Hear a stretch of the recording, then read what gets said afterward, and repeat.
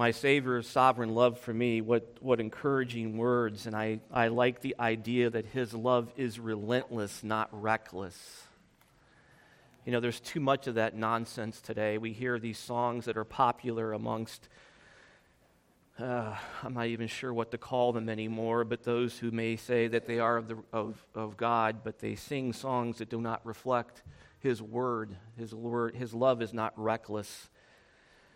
It's not haphazard. It's not just random, kind of the way that we are. But his love is indeed relentless, and I am so grateful for that, as I'm sure that you are as well. Well, this morning we're going to continue in our study of the book of Colossians, and so we're going to be going there as we have been for a while now, and that's okay. We have nowhere else to go, so we might as well enjoy our stay in Colossae. So if you have your Bibles, please turn there with me. We're looking at Colossians chapter 3 and considering the things that Paul has for us here, which is significant in that he is taking us back to all that we have in Jesus Christ, which is important for us to be mindful of. And today we're going to be continuing to unpackage the meaning of verse 10 and to consider how this plays out in our lives. Let's go to the Lord in prayer, and then we'll get into the Word. Lord, we love you. Thank you for your relentless love. Thank you for your sovereign love of us that pursued us and kept us and continues to keep us and will preserve us through all the ages. Thank you for loving us first. Thank you for a love that overcomes sin and separation and all of those barriers.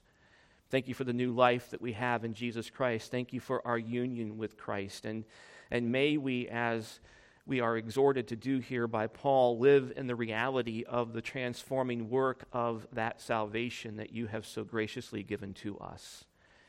May we, as encouraged by Peter, be mindful of who we are as the new creation, this royal priesthood, a chosen race, people who have been set apart, who have been saved to proclaim your excellencies. You saved us not to leave us to ourselves and to engage in frivolity, but to reflect the wonders and the transforming work that you wrought in us through Jesus Christ.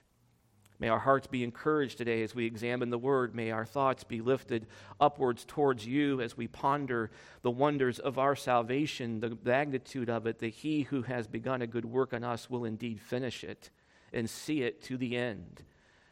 We praise you that you justified us and that you sanctified us and that you continue to preserve us and that you will indeed keep us unto the end and that someday that you will glorify us, and we look forward to that day. We look forward to your return, and we pray that you would return quickly and come back and take us unto yourself. And we look forward to that day, and until that day, may we continue to rest in the finished work of Jesus Christ and keeping our eyes focused on all that he has done for us. We praise you in the name of Jesus Christ. Amen. Paul, in Colossians chapter 3, writing here to these believers. There's a problem in Colossae, we know, because there's a false teacher in their midst, and it's created some issues and some problems. There has been teaching that has taken their eyes off of Jesus Christ, causing them rather to focus on their own merit, their own works, a lot of nonsense, spiritism, mysticism, Gnosticism, a syncretism, if you will, between a variety of different types of thoughts and ideas, drawing from Judaism and paganism and the worship of angels and a lot of other things. The consequence of all this, although appearing to be wise, it was not, and it resulted in people falling away from their focus on Jesus Christ. And Paul here writes a very clear and precise Christology, if you will. He is teaching them about Jesus Christ. And let's not forget that. If we go back to chapter 1 and chapter 2, we are reminded who Jesus Christ is. We're reminded that he is the head of all things, that he is the creator God, that he is the bodily expression of the triune God, that in him all things dwell and all things come from him. He is the ruler of all things, that Christ is preeminent, that he is omniscient, omnipotent, all-powerful, and that he is in control of all things. This is the Christ in whom you have been placed. This is the Christ who transforms you. This is the Christ who creates in you a new heart, giving you a desire and moving you forward into the life of the redeemed.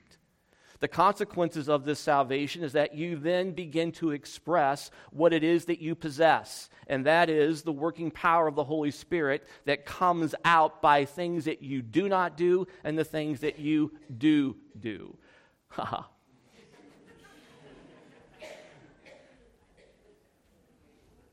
You were waiting for that one, I know. But nonetheless, you understand. And so for Paul, there is a reality to salvation, and that reality comes out in the way that we live, ultimately. It only stands to reason that if we have been saved by such a wonderful God through the wonderful work of the person of Jesus Christ, that those who have been placed in him will then ultimately live the reality out of that in their lives. What's interesting is that Paul speaks of this idea of this renewal, a renewal which takes time over the course of one's life through the process of sanctification, but at the same time is guaranteed because of the indwelling work of the Holy Spirit, which is the principle of vivification that we talked about last week. This animation, if you will, this growing into the reality of what we are is something that is wrought within us by and through the Holy Spirit based upon our position in Christ. And so Paul, understanding the reality of this, reaching back into the theology of chapter 1 and chapter 2, says in verse 1 of chapter 3, "Therefore, if you have been raised up with Christ, keep seeking the things above where Christ is, seated at the right hand of God. Set or fix your mind on the things above, not on the things that are on the earth. For you have died." Now don't forget this. "For you have died, and your life is hidden with Christ in God."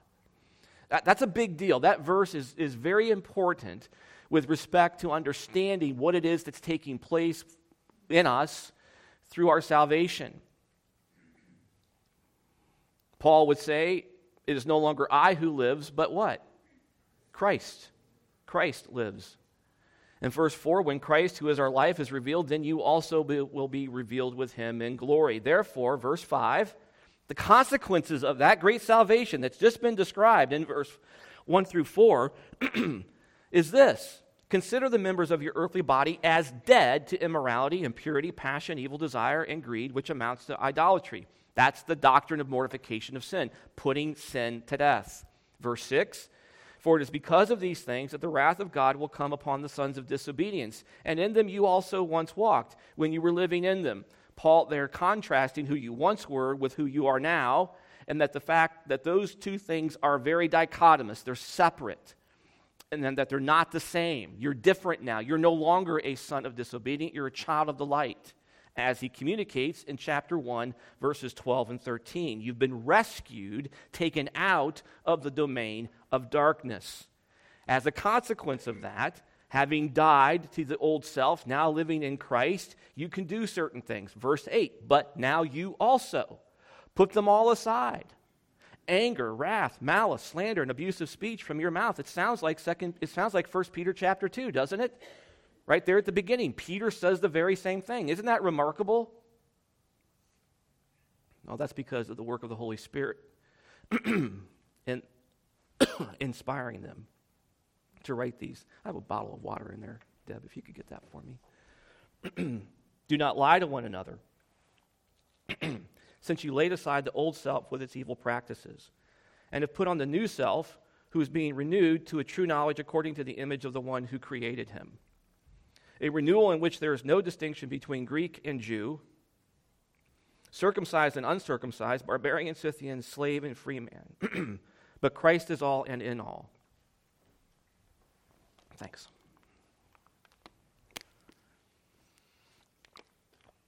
So, as for those who have been chosen of God, holy and beloved, put on a heart of compassion, kindness, humility, gentleness, and patience, bearing with one another and forgiving each other. Whoever has a complaint against anyone, just as the Lord forgave you, so also should you. Beyond all these things, put on love, which is the perfect bond of unity.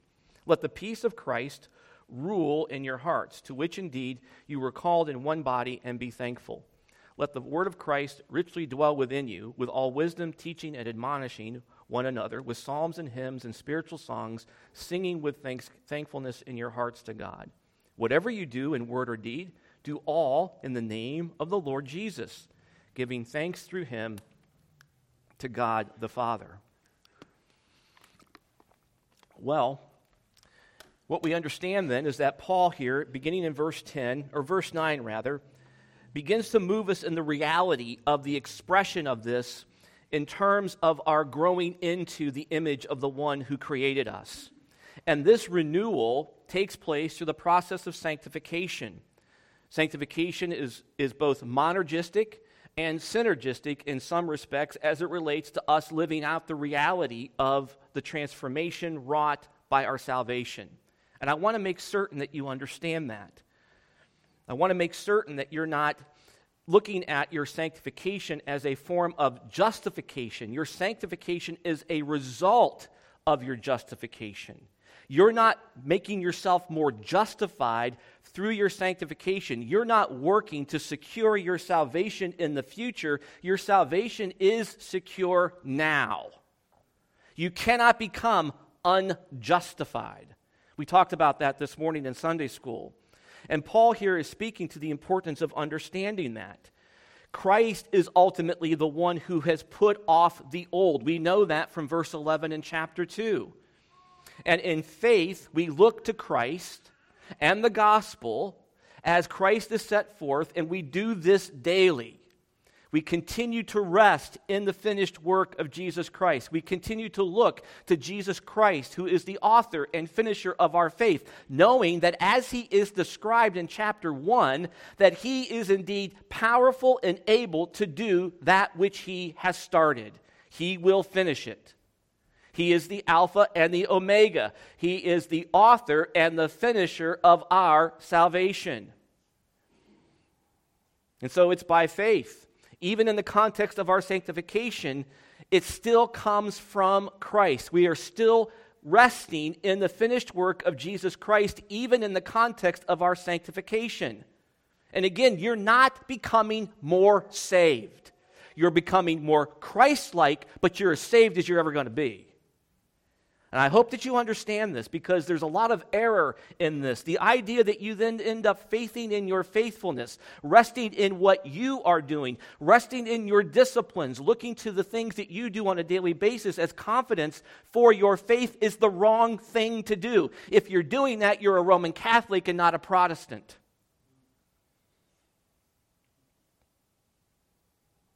We look to Jesus Christ continuously. Why do you think that Paul would do what he did? By way of reminder, let's just go back and let's be reminded again of the incomparable Jesus Christ. Beginning with verse 13 in chapter 1, we don't want to forget the foundation that has been laid for us to then do these imperative type things.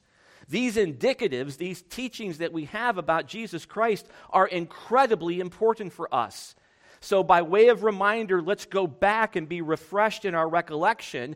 Verse 13 of chapter 1, for he rescued us from the domain of darkness and transferred us to the kingdom of his beloved Son, in whom we have redemption, the forgiveness of sin. Now look at all the things that he is. He is the image of the invisible God, the firstborn of all creation. For by him all things were created, both in the heavens and on the earth, visible and invisible, whether thrones or dominions or rulers or authorities. All things have been created through him and for him. Verse 17, he is before all things, and in him all things hold together. He is also the head of the body, the church.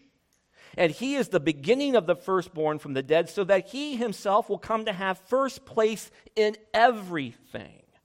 For it was the Father's good pleasure for all the fullness to dwell in him, and through him to reconcile all things to himself, having made peace through the blood of his cross. Through him, I say, whether things on earth or things in heaven. Do you have confidence in him? Can I ask you a question? Do you need something more? Can we add anything to this? Is there anything that's deficient? Is there anything that's missing? All of the bases are covered. There is nothing else that you need. Christ is perfectly, wholly, fully sufficient for all things, including your sanctification. Now, remember what the Scripture speaks to. The Scripture often speaks to the idea that sanctification is the fulfillment of God's will for your life. Even this is the will of God. 1 Thessalonians chapter 5, your sanctification. Look at Ephesians for a moment. This companion epistle, written at the same time as Colossians, very similar in many respects. In chapter 2, a passage that's familiar to us. Indeed, verses 1 through 8 of Ephesians chapter 2, or verse 9, are very familiar to us. It's verse 10 that sometimes seems to fall off the chart a little bit, though. Bearing in mind that what Paul then says is that the salvation that is expressed and given to you in verses 1 through 9 results in something. He saved you, as he defines it within those first 9 verses, to do something. And it's expressed in verse 10. For we are his workmanship. You didn't make yourself this way. You had no inclination to do that. This is the sovereign work of God. For we are his workmanship, created in yourself. Created in the best essence of yourself. Created in that good inner man that's always been there but just couldn't get out. No. Created in Christ Jesus. You have to be created in Christ Jesus. You must be created in Christ Jesus because it's only in Jesus Christ that goodness dwells. It is out of Jesus Christ that all your good works come. Do you understand this? When you're doing something, when you're engaged in things, you're simply expressing the reality of the indwelling work of the Holy Spirit. The very fact that you are indeed in Christ Jesus produces the very things that are pleasing to him. For we are his workmanship, created in Christ Jesus for good works. Paul has defined what some of those good works are in Colossians chapter 3, verses 5 and verses 8. Now look what happens in verse 10. They're created in Christ Jesus for good works, which God prepared beforehand so that you might walk in them. No, so that you would walk in them. That you will walk in them, because that is God's intended design and purpose for you. I hope that you're beginning to understand the idea of what Paul is speaking to when he says that in Jesus Christ, he cut away the old man and he clothed you in the righteousness of Jesus Christ, the new, if you will. It's no longer I who lives, but Christ lives within me. And because of that, then I begin to engage in patterns of behavior that reflect the reality of this amazing transformation. So, if someone says to me, Pastor John, I'm a believer. Okay, great. Let's see. Now, I'm not asking them to do something in the context of something that they cannot do, but I'm expecting that there's going to be a demonstration to some degree of what they are. The reality of what they are. If they say to me that they're a Christian, I'm going to anticipate, because it has to happen, that they're going to be living and acting like a Christian. Now, this does not mean that Christians do not sin. We do sin. We still have this flesh that we're in the context of being bound to some of those desires. Paul speaks of that in Romans chapter 7, but he resolves the tension in Jesus Christ, moving into Romans chapter 8. But there's clearly an expectation that the reality of this indwelling work of Jesus Christ is going to play out in the way that I live, and the things I say, and the things I don't do, and how I act. It's an ongoing thing that we do. We live in the context, the reality of Ephesians 2:10, by and through the power of the gospel. It is Jesus Christ who sees this to the end. Christ is my storehouse, if you will. And faith is the root of all Christian holiness. You are not inherently holy in the context of you're drawing something out of yourself. You're drawing from that which God has given to you by and through the Holy Spirit. So we know Christ started the work and he will finish it. And because of this, I now have a desire to do something I never had before. I want to respond in obedience. I actually want to do the things that please the Lord. I want to put to death these things in my life. I want to quelch anger and bitterness and slander. I don't want to be engaged in those things because I understand that I am being renewed by and through the power of Jesus Christ. Ultimately, the essence of Christianity is not what I am doing, but rather what he has done. What he has done. So too often, what we are doing is focusing on the things that we are doing.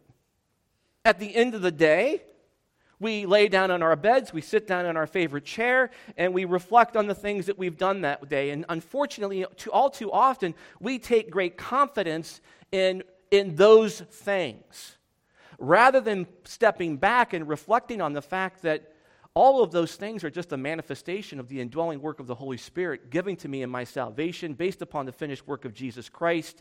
In faith, I am still resting in his finished work, that I know that my best is the absolute worst in the context of what I could offer, and that I still cling to Jesus Christ, even on my very best day.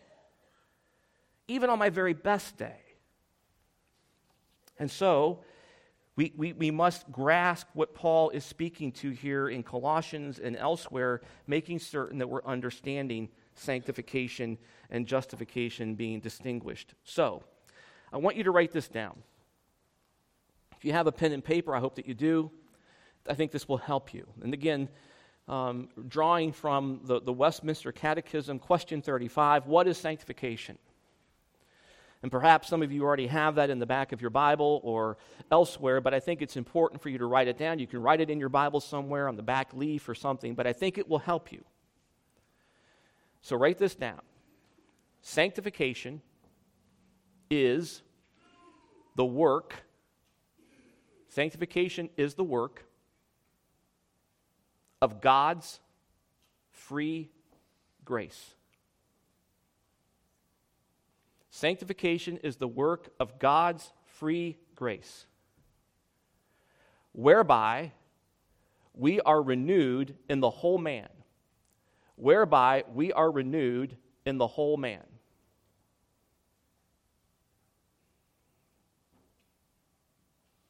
After the image of God,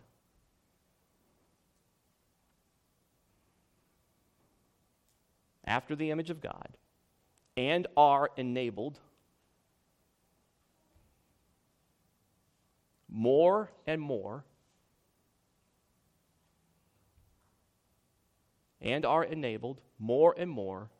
to die unto sin,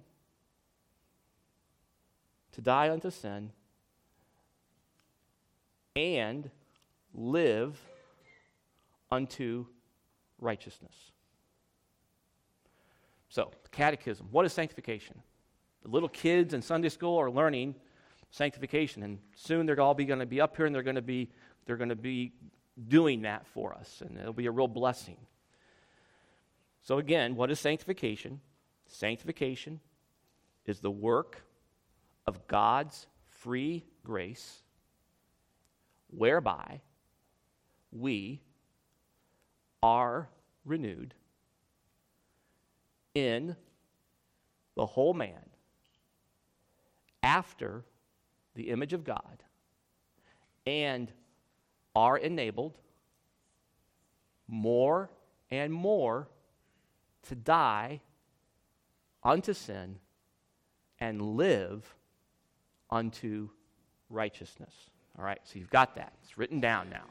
So, when you write things down, you remember them better. All right?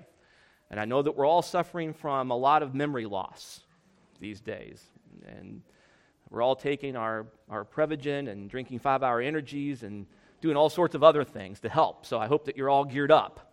So, look, Paul, in verse 10, says this, so he says in the verse 9, since you laid aside the old self with its evil practices. That is what happened in verse 11 of chapter 2. And have put on the new self. This is what Christ did. Christ did this for you. And this new self is being renewed to a true knowledge according to the image of the one who created him. So reaching back then to this definition of sanctification, we're reminded that sanctification is the work of God's free grace. All right? That's God working in you. And the consequences of that sanctification, as you look at that definition, is this. It is because of that you are being renewed in all of your life, in all of the things that you do. How you live and how you think and how you act and how you incorporate your life into culture. It impacts everything. Bearing in mind that this is a new humanity. You are a new and different person. You're a new Adam, if you will. You're in the new Adam with Christ. And just like you did the old things with the old Adam and reflected your placement in him and your connection to him, that same reality transfers over to your placement in Jesus Christ, who is the second Adam, the new Adam. And just like you did things when you were in the old Adam, you'll do things when you're in the new Adam that reflect that reality. So sanctification is the work of God's free grace. God did this for you. You didn't do it for yourself. And he is renewing you in the whole man after the image of God. And Jesus Christ is the bodily expression of the triune God. And because of that, you are enabled, that is, that you are equipped, you are empowered, you are animated, you are vivified more and more to die, mortify, put to death sin, and live vivified unto righteousness, empowered unto righteousness. Do you see what's going on here? God has saved you, and now he has equipped you to live out the reality of the salvation that he has so graciously wrought within you. This is why Paul says now in verse 10, and have put on the new self. That is the sovereign act of God. And you are being renewed, changed over, transformed, renovated, if you will, to a true knowledge according to the image of the one who created him. So, we understand that. And because of this, there's a consequence. As a consequence of what God is doing in us, we can have assurance of his love for us. We can have peace of conscience. We can have joy in the Holy Spirit. There can be an increase, and there is an increase of grace in our life. And there is also then perseverance to the end. Perseverance to the end. And so, when we're changed by God, it encompasses all of Christian living. It impacts all of Christian living. This is something that Francis Schaeffer lamented so much because he was concerned that salvation was not changing the way people thought about culture, was not changing the way that they interacted with culture. They would get saved but still act like the world. They would get saved and still be engaged in the philosophies and ideas of the world. There was no transformative impact on culture. And so as a consequence of that, he doubted their salvation. Because the necessary consequences of being saved is that you're going to impact that in which you are placed. Is that not Christ's argument in the Sermon on the Mount that follows the Beatitudes? What is the DNA of the Christian? It's the Beatitudes. And indeed, Christ would say in the Beatitudes that you are blessed in the context of those things that play out. Being poor in spirit, seeking the kingdom of God. Being gentle, being meek. All of those things, you are spiritually happy in the context of those things. You're going to get persecuted for it. You're a peacemaker, not a peacekeeper, so that means you're shining the gospel light into the darkness of the world. You're going to get killed for that most likely at some point. People are going to hate you. But he also says then in the following verses after the Beatitudes and the similitudes, what? You're salt and light.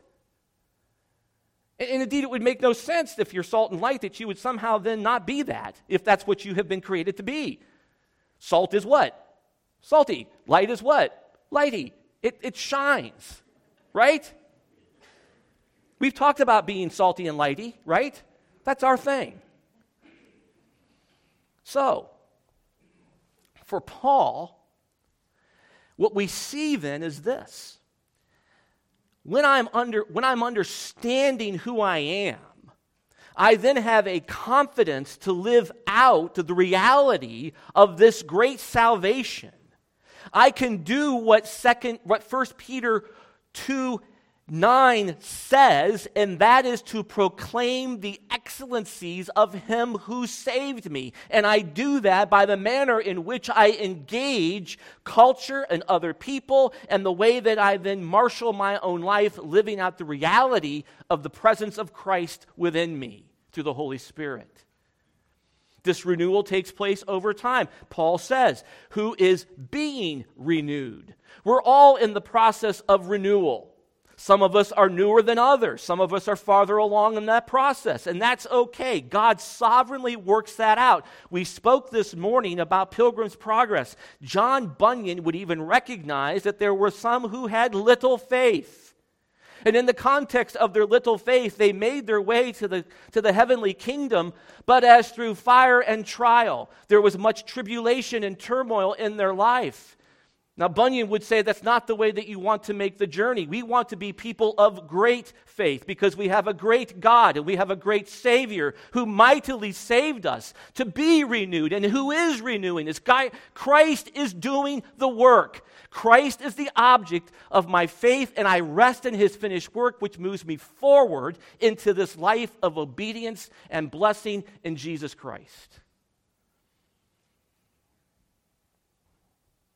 Paul teases out the significance of this issue by noting that the renewal is to a true knowledge according to the image of the one who created him, reaching back into the idea that our transformation is into the very life of Christ, that we're being changed. Not that we become little gods, heaven forbid. We don't teach the error of the Mormons or anyone else like that. But the significance of this is that there is a wonderful, miraculous changing of us that moves us into the context of a life that is reflective of Jesus Christ and our union with him. So for Paul, this renewal is universal and moral in nature.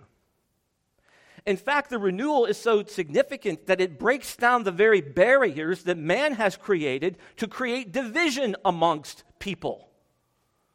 Whether they be socioeconomic, demographic, based upon your DNA, your social status, your economic structure, whatever it might be. Because Christ trumps all of that. Christ overcomes all of those things. In Christ, there are no distinctions in that regard. And so when we have people who are so fascinated and focused on racism on both sides of the issue, they're wrong. They're not paying attention to what Paul is teaching here in Colossians.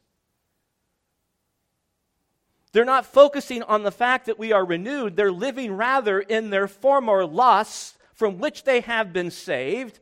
They are dwelling on the things that are in the past rather than focusing on the renewal, which speaks to both groups of people, those who treat people in a racist way and those who feel that they have been treated in a racist way.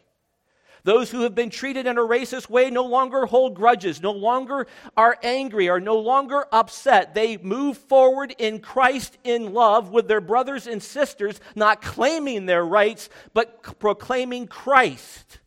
And the same for those who were engaged in those behaviors. They are transformed, they are renewed, they are changed, they are no longer to be engaged in those patterns of behavior. We're missing the boat, folks. We are flat. We've done everything else. Oh, let's go to Karl Marx. Oh, that'll work. God-hater that he was, burning in hell right now. But the church, let's do that. Let's embrace critical race theory. Let's bring it into the church. Let's put it in our Sunday school material. Let's train our teachers in it. Let's talk about it from the pulpit and teach it like it's the gospel. You've got to be kidding me. No, this transformation is universal and it's moral. Look, go back to Peter for me for a minute. Go back to 1 Peter. Consider the comprehensive nature of the language used by Peter here in this epistle. 1 Peter, we read it this morning, chapter 2. And Peter teases out the significance of the dramatic transformation that this renewal results in a discernible, recognizable, demonstrable change in people. But you, that is the redeemed of God, he's writing to believers. Go back to chapter 1 in the first part. He talks about who he's writing to, the dispersed, persecuted Christians to the outer realms of the Roman Empire. He calls them in verse 9, you are a chosen race, a royal priesthood. Now there's a lot to be said about that. That's for another day. A holy nation. So there you see that universal moral transformation. A people for God's own possession. You're not your own anymore. You've been bought and paid for with the precious blood of Jesus Christ. Verse 7 of chapter 1, so that the proof of your faith being more precious than gold, which is perishable, even though tested by fire, may be found to result in praise and glory and honor at the revelation of Jesus Christ. He goes on to say in verse 9 of chapter 2, so why? Why is all this? Why are you a chosen race? Why are you a royal priesthood? Why are you a holy nation? Why are you a people for God's own possession? Why? So that you may proclaim, tell forth, state it as a fact. Don't shy away from it. Engage the culture. Step into the fight. Don't back away from it. One who proclaims is heralding a good news message. That's what's going on here. This is the good news of the gospel. You want to transform racists? Give them the good news of the gospel. You want to change people who are bitter over being treated improperly? Give them the gospel. That's the only answer, friends. There is no other answer. There is no social construct. There is no social program. There is no Supreme Court case that can change that. Only Jesus Christ can change that. It's the gospel and the gospel alone. And until we get our arms around it, we're going to have the same old problems over and over. Why have I been changed? Why have I been saved? Why am I being renewed? So that I might proclaim the excellencies of him who called you out of what? Darkness. Where? Into his marvelous light.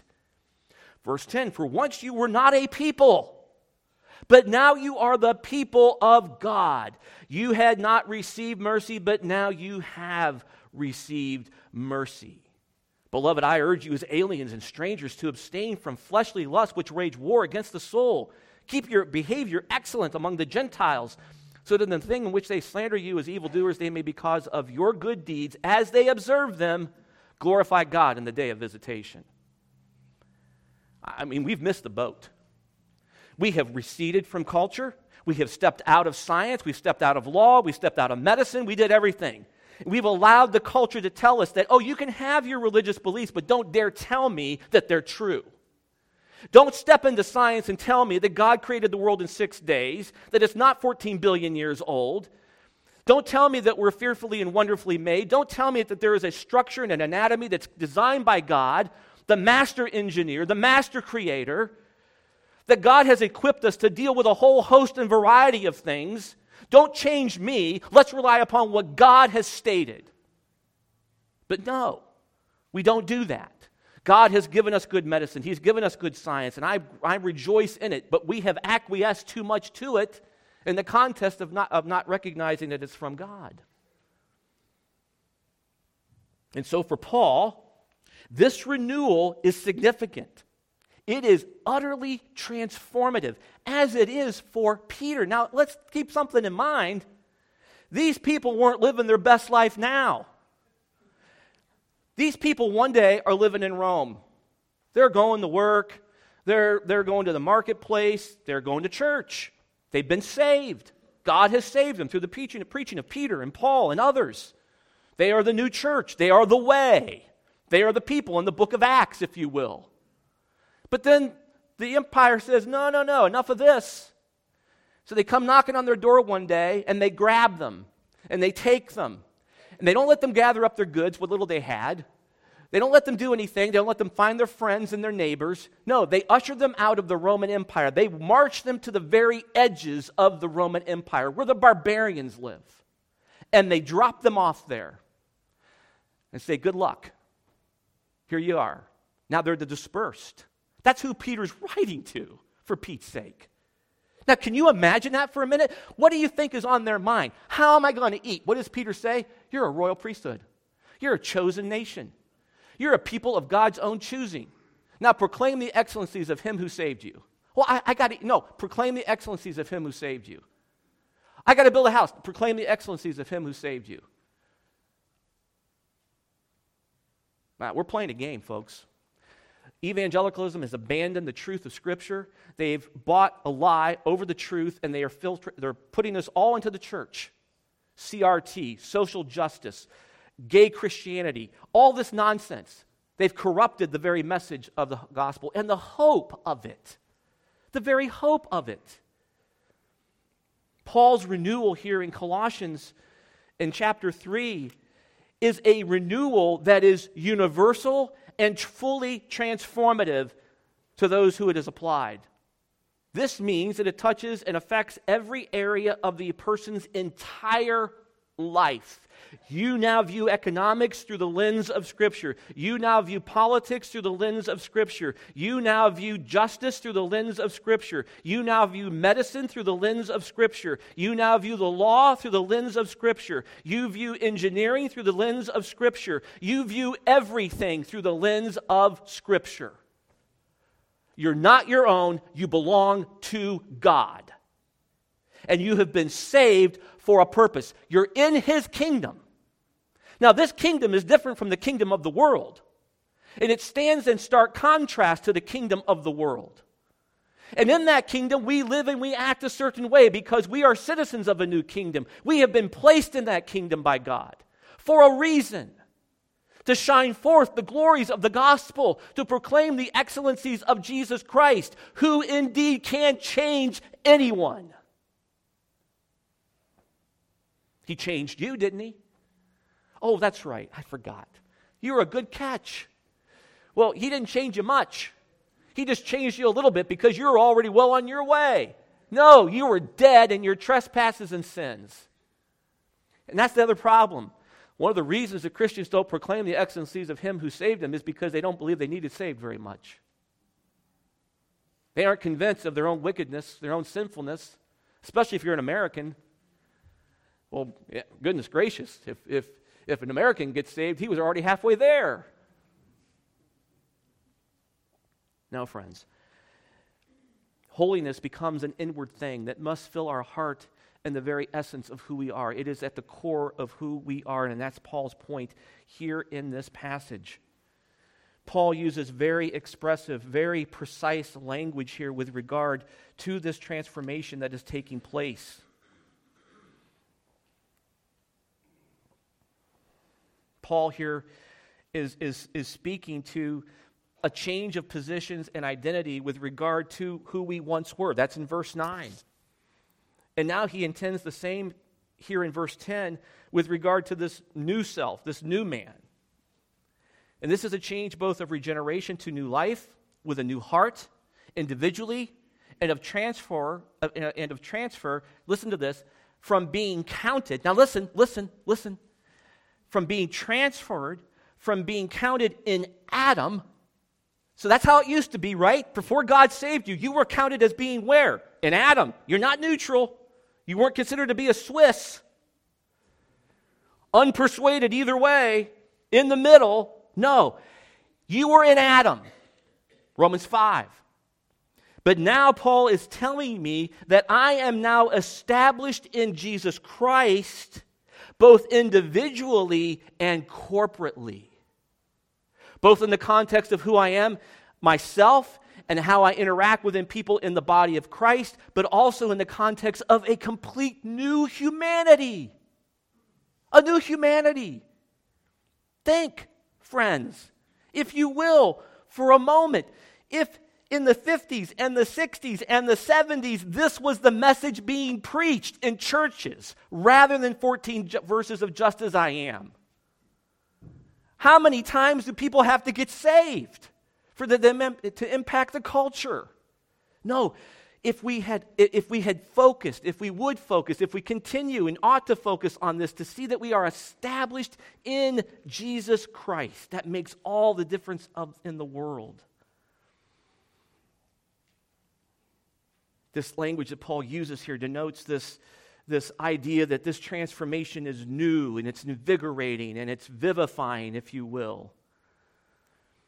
And it indeed results in transformation. It makes you wonder that perhaps all those people who came forward on the 14th verse of Just As I Am really didn't get saved.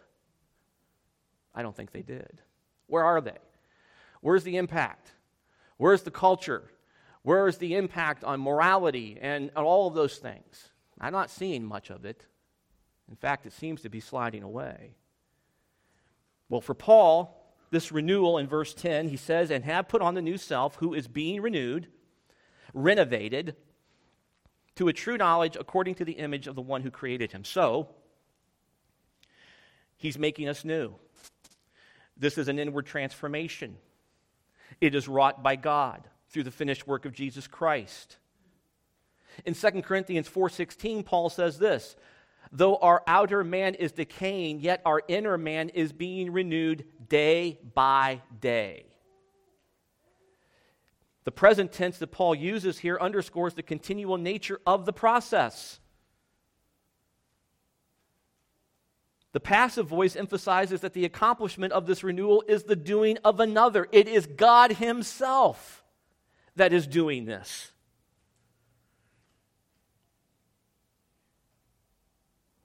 This renewal, this new person that's spoken of here in verse 10 speaks to a regard to the quality as well.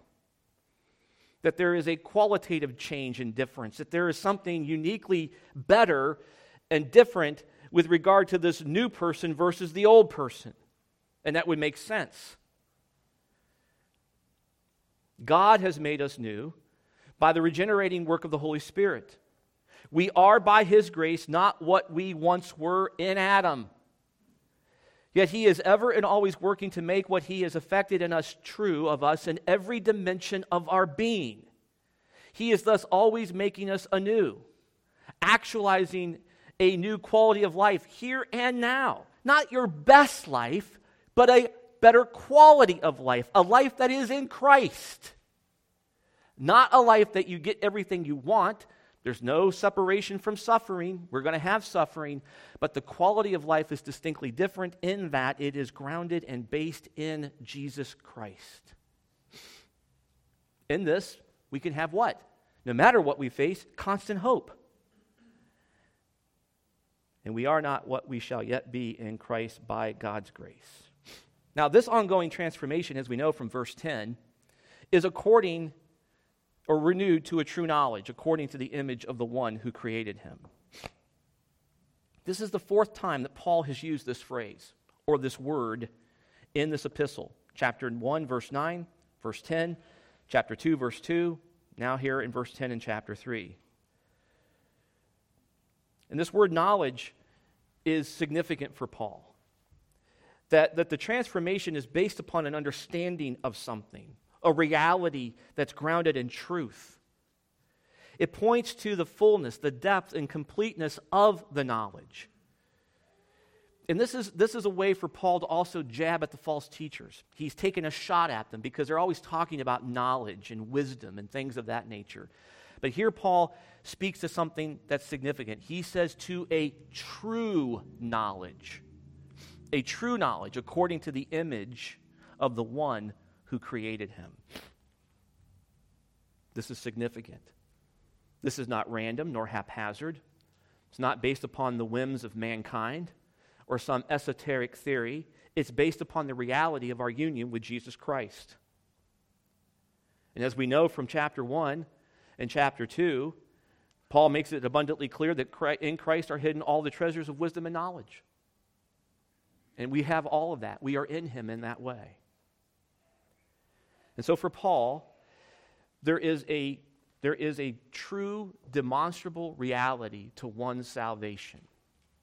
And it comes out and is played out in the obvious, notable transformation that is visible as we reflect the life of Christ in our life, as we reflect Christ in our life. This is why Peter, 2 Peter chapter 1, to your faith, in your relationship with Jesus Christ, counting on Him, resting in Him, add the following virtues. It only makes sense that Christians are going to live that way. This is what Paul is talking about. We're going to leave off there for today. We'll finish up the balance of that in verse 11 next Sunday, Lord willing. But friends, my concern is that at the end of the day, we are forgetting who we are as the redeemed of God. We are forgetting that we live in the power of the Holy Spirit. We are forgetting that there is a renewal that is taking place in us, being wrought by God through the finished work of Jesus Christ. And once we begin to get our arms around it, once we begin to see that justification is something that God has wrought in us by His grace through Jesus Christ, that there is a transformation that comes as a consequence of that. Remember the definition of sanctification. And don't forget to remember that. Sanctification is the work of God's free grace, whereby we are renewed in the whole man. You've been made new after the image of God. And as a consequence of that, you're enabled, you're equipped, you're animated, you're vivified more and more to mortify sin and to live unto righteousness, all because of Jesus Christ. Isn't that good news? Isn't that better than CRT? Isn't that better than social justice? You give that and you preach that, and God's word does not go out void. God will bless that. He's not going to bless CRT. He's not going to bless social justice. He'll reject it. That's error. That's man's thinking. Let's rely upon the strength and power that we're given by God to live in a manner that is pleasing to Him, to act in obedience out of gospel gratitude, and to tell other people about Jesus Christ, to proclaim His excellencies. Let's pray. Lord, we love You. Thank You for Your word. Thank You for the encouragement, the exhortation that it contains. Help us to be mindful of who we are in Jesus Christ. Help us to be ever grateful for the great transforming work of God's grace in our life. We rejoice in the fact that all the work has been done. We rejoice in the fact that we get to rest in the finished work of Jesus Christ. We rejoice in the fact that His yoke is easy and His burden is light. We rejoice in the fact that He bore all of our sin for us. And we rejoice in the fact that You've placed us graciously into Your presence through His finished work alone, and that You will sustain us and keep us from now and forevermore. We praise Your name for these wonderful truths, and we praise You for the renewal that has been wrought within us. We rejoice that we are known by You through Jesus Christ, in whose name we pray. Amen. God bless you.